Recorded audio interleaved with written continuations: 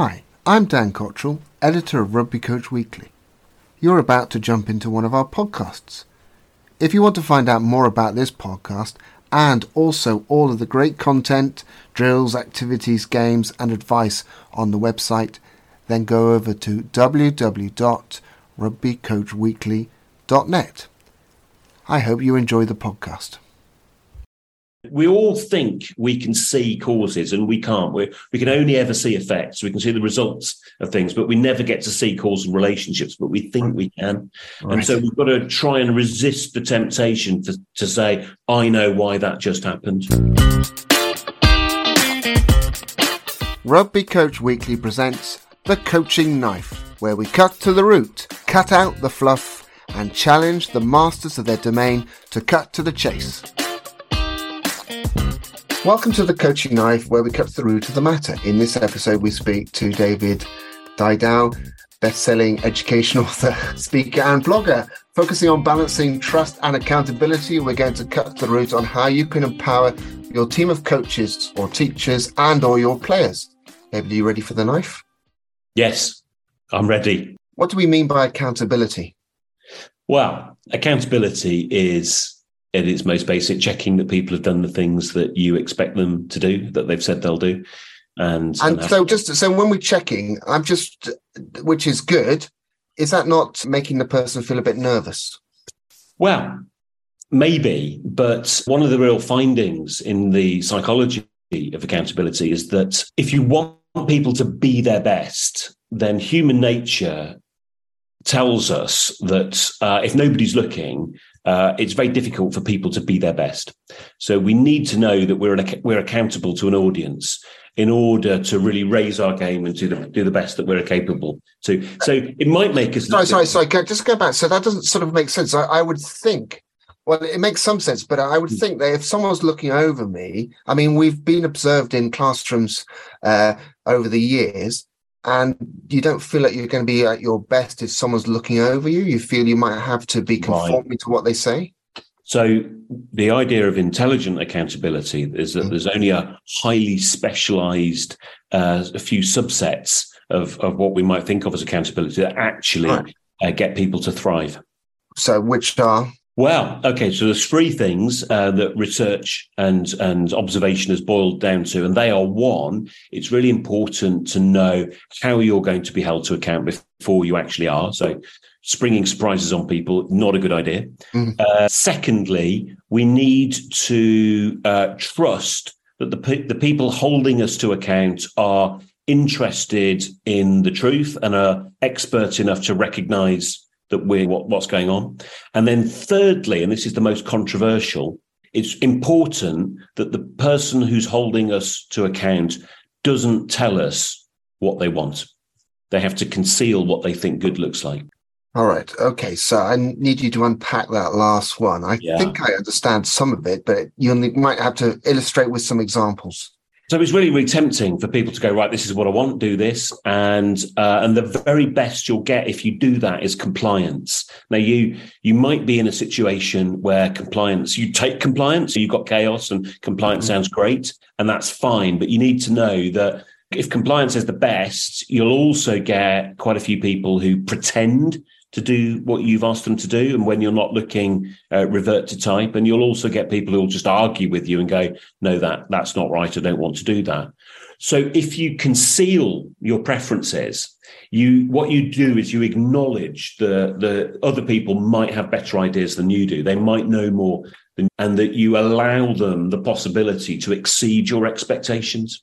So I probably missed a point out in here. So where does we'll take the teacher for ease here. So where does the teacher know where to start in this? Because they've got someone coming in and they think that person's concealing what they want. So how do I know if I'm going to be very nervous with you in the room? If anyone's feeling nervous, the culture is toxic and whatever you're doing isn't going to work.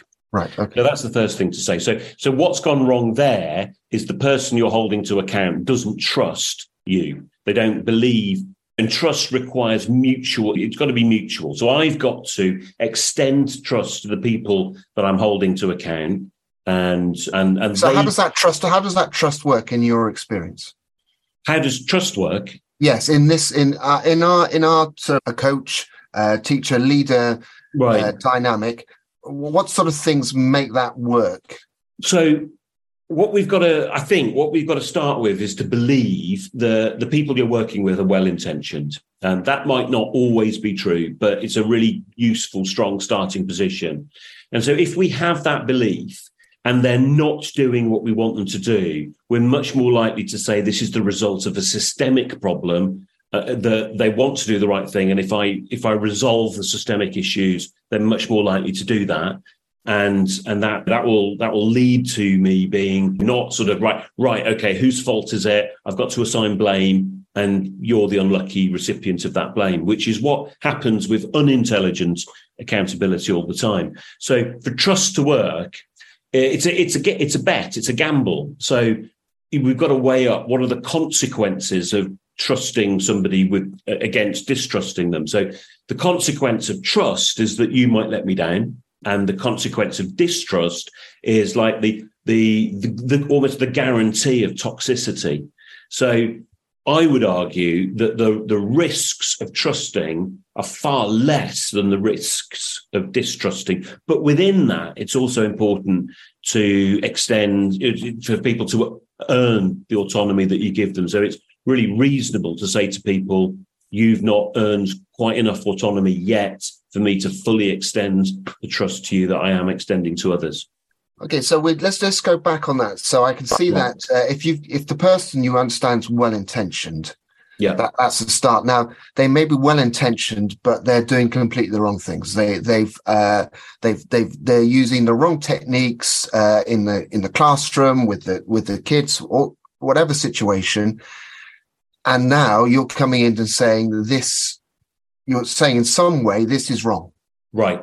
Well, what I'm not going to prejudge yet. But so first of all, if I'm trusting somebody, they've already earned some autonomy. So I should have some reason, some evidence for thinking that they're sufficiently competent to be trusted. So if I'm holding them to account, first of all, if I'm doing it intelligently, I'll be holding them to account for what they have said they are going to do. So we'll have negotiated, what are you going to do? Right, okay, so I'm going to come and check that you're doing the things. So I'm thinking practically here then. So yeah. I'm a leader, I'm working with, or a coach, I'm working with the players. I have to set this out before I can even hold them to account. We have to have a discussion about this. Well, if we don't, then you're likely to be failing on the first principle of intelligence accountability, which is the people you're holding to account have to know how you're going to hold them to account. Okay, so we've got to have some, as you say, some negotiation on what we understand is right, the right way to do things. The negotiation would depend on if you're brand new to the organisation. I know nothing about you. You're a relative novice. I'd be a fool just to assume that you were completely competent in the ways of working within the organisation. That no matter how competent you might end up, at the moment you don't know what you're doing, and so I need to be a little bit more prescriptive. But if you've got a track record of being competent, then it makes sense for me to go, look what you're doing. Let's work out what's your particular kind of aims are in the period of accountability that we're discussing. Right, that sounds sensible. Yeah, this is how I will check and support that you've done the things that you've said you're going to do. I know we're going to be talking probably more about classroom settings, but I'm sure that it will go across lots of different settings. How are you physically doing this checking? What are you doing to make sure that they are being held to account? Well, that completely depends on what it is that you're holding them to account for. So within a school, the main ways in which what teachers are doing is quality assured, to use the jargon, is by 1, watching them teach, 2, by talking to their students, and 3, by looking at the work that students produce and the outcomes that students produce as a result of teaching. So those are the mechanisms which we tend to use for accountability. So when you're watching a teacher teach, what sort of things might you be looking for? And I know that the wrong expression is best practice, but what are you looking for? Well, that's a really good question, because if I'm looking for anything, I've got it wrong straight away. Okay. I should be looking at what's happening, generating some questions, and then having a discussion as a result of that observation to say, it looks like this was happening. Can you explain a little bit about that?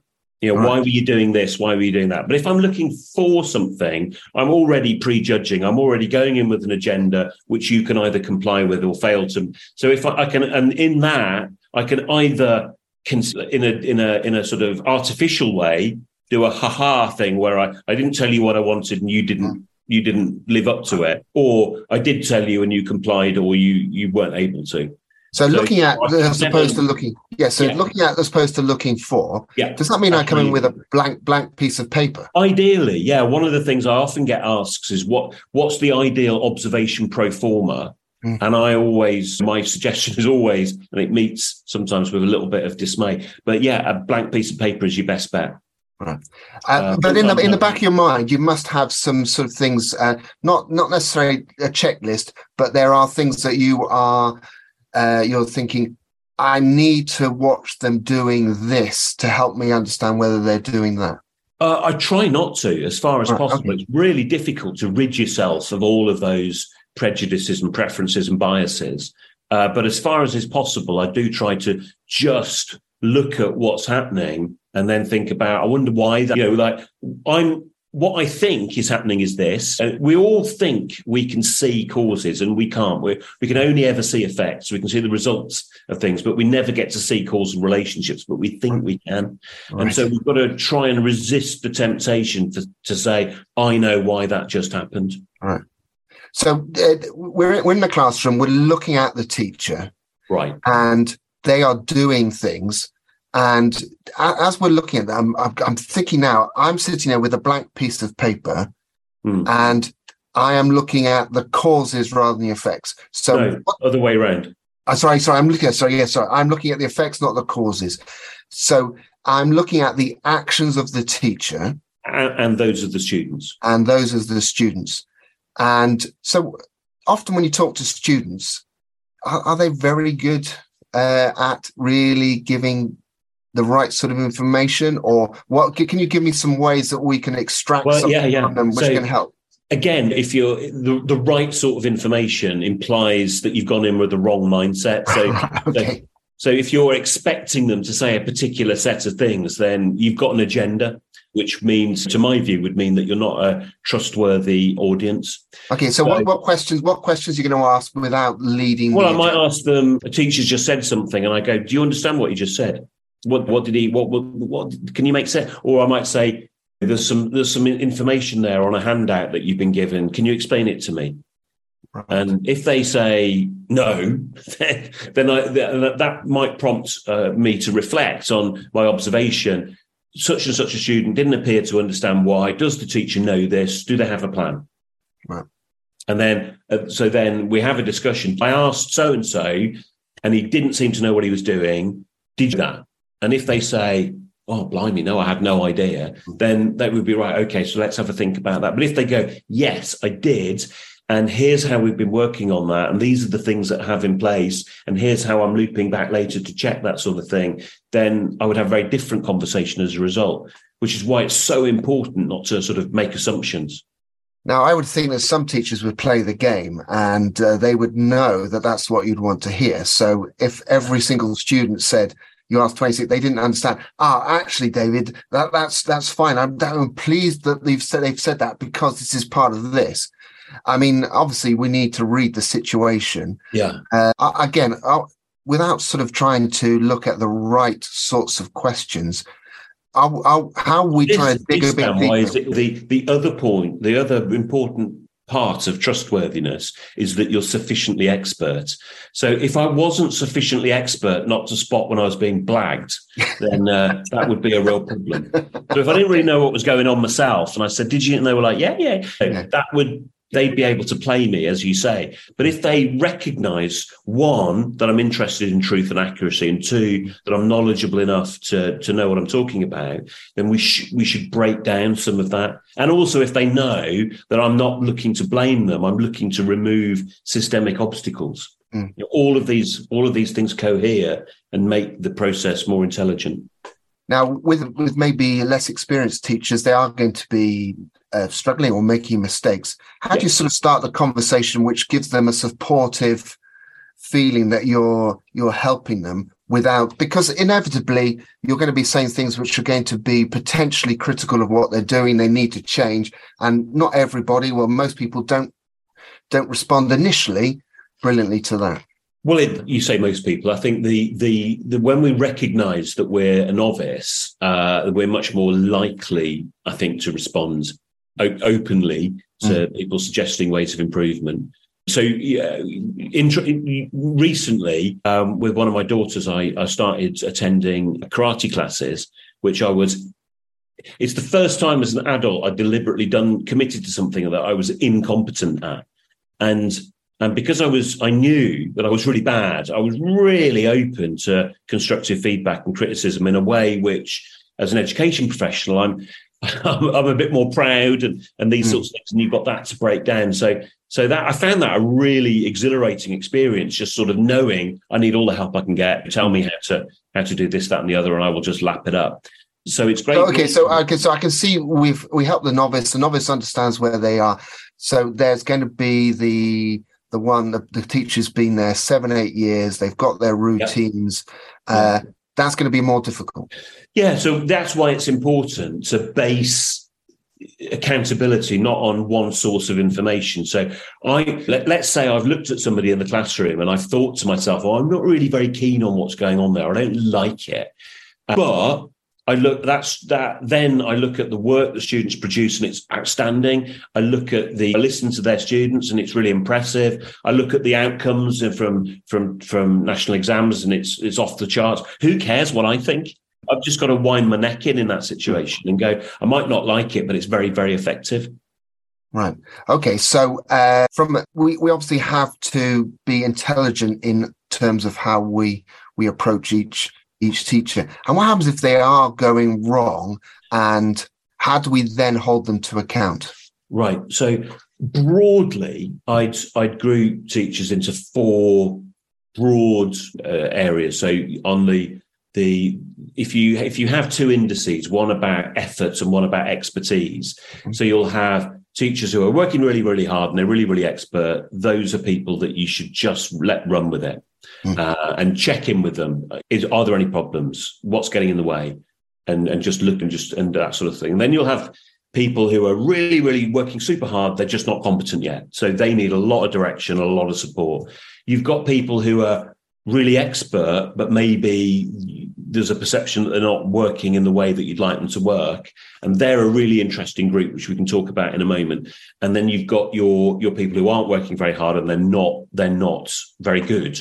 And they need to be given a really clear constraints and guidelines and structures and ultimate and deadlines and all the rest of it. So it would be unfair to treat all of the people in those different broad categories in the same way. So one of the principles that I discuss in the book Intelligent Accountability is that equality is unfair. You have to treat people differently in order to be fair. So that group that I mentioned who are expert, they're competent, they get good outcomes, but maybe they don't work as hard as we want. I find the most successful way, and obviously this is a generalization of dealing with people in that category, is to watch what they're really good at and then shine a light on that and say, oh, Dan Cottrell's amazing at this. You really want to go and have a look at him doing that. You've never seen anybody explain how to do this, that, or the other as expertly as Dan can do. And that's a really useful way of building rapport. And then we now get to the bit where, Dan, you're superb at that. What about this bit? How are you finding that? And there's a better way. There's more of a way in there. The other thing that I think is really important for me to establish my trustworthiness when working with, particularly with teachers, because that's my field, is I have to model. So I have to, and modeling makes me vulnerable. So I'll go in and I'll say, we've talked about this. Let me have a go. I'll see if I can get it to work with your class. And if I can't, then we can have a chat about that. And if I can, we can talk about that as well, and what we reckon as a result of me doing that. And that's hugely important part of the process. I mean, you've dropped a few things which we could carry on talking about. We're going to stop there, especially the equality and fairness thing. So David has written numerous books, apart from Intelligent Accountability, which we've been delving into really when we've been talking here. He's also written, amongst others, what every teacher needs to know about psychology. What if everything you knew about education was wrong, and making kids cleverer. Hard to say, that one. Yeah, it is hard to say. His philosophy, which I had to squeeze out of him, is ability is the consequence, not the cause of what we learn. You can contact him on info@learningspy.co.uk or visit his Learning Spy blog. And he is also on Twitter, and I'll spell it out at David Didau. Right, we're going to finish with some quick fire questions. David, how old are you? 51. What coaching book is by, or teaching book, or book is by your bedside? Because you're an English teacher as well, so you're going to give me some fantastic tome that we should also. I actually have Terry Eagleton's How to Read Poetry. All right. Okay, and what is that? Has it taught you something else about how you read poetry? It's a bit of I've almost got to the point where I've discarded it. It's a little bit heavy going. All right. So one of the things I've found from English teachers is that it's all right not to finish reading a book. Yeah, Christ, yeah, life's too short. Okay. Which coach or teacher are you loving at the moment? Loving. Yeah. There's a really interesting guy who teaches science called Adam Boxer, who I really like the way he breaks things down. Yeah, he's great. I certainly pick up a lot of his stuff. Which team or sport or subject would you love to be coaching at the moment? I'm going to suggest it's not karate, but it might be. I do love karate. I find it thrilling, but I definitely wouldn't want to put myself in a position of coaching it. That would be awful for everyone. I love what I'm doing. I work for Ormiston Academy's Trust 4 days a week as their English lead, and I love doing that. Okay. Who's inspired you most? Oh, crumbs. Probably my wife, Rosie. Yeah, she's listening in. And what would you tell? What would you tell your 20-year-old self to do more of? What would I tell my 20-year-old self to do more of? Get up earlier. All right. Okay. Get up earlier. What time do you get up at the moment then? Probably about 6:30 most days. Oh, okay. That's impressive. David, that's been brilliant. Very, very enjoyable. And thank you very much for joining us. Thanks for having me.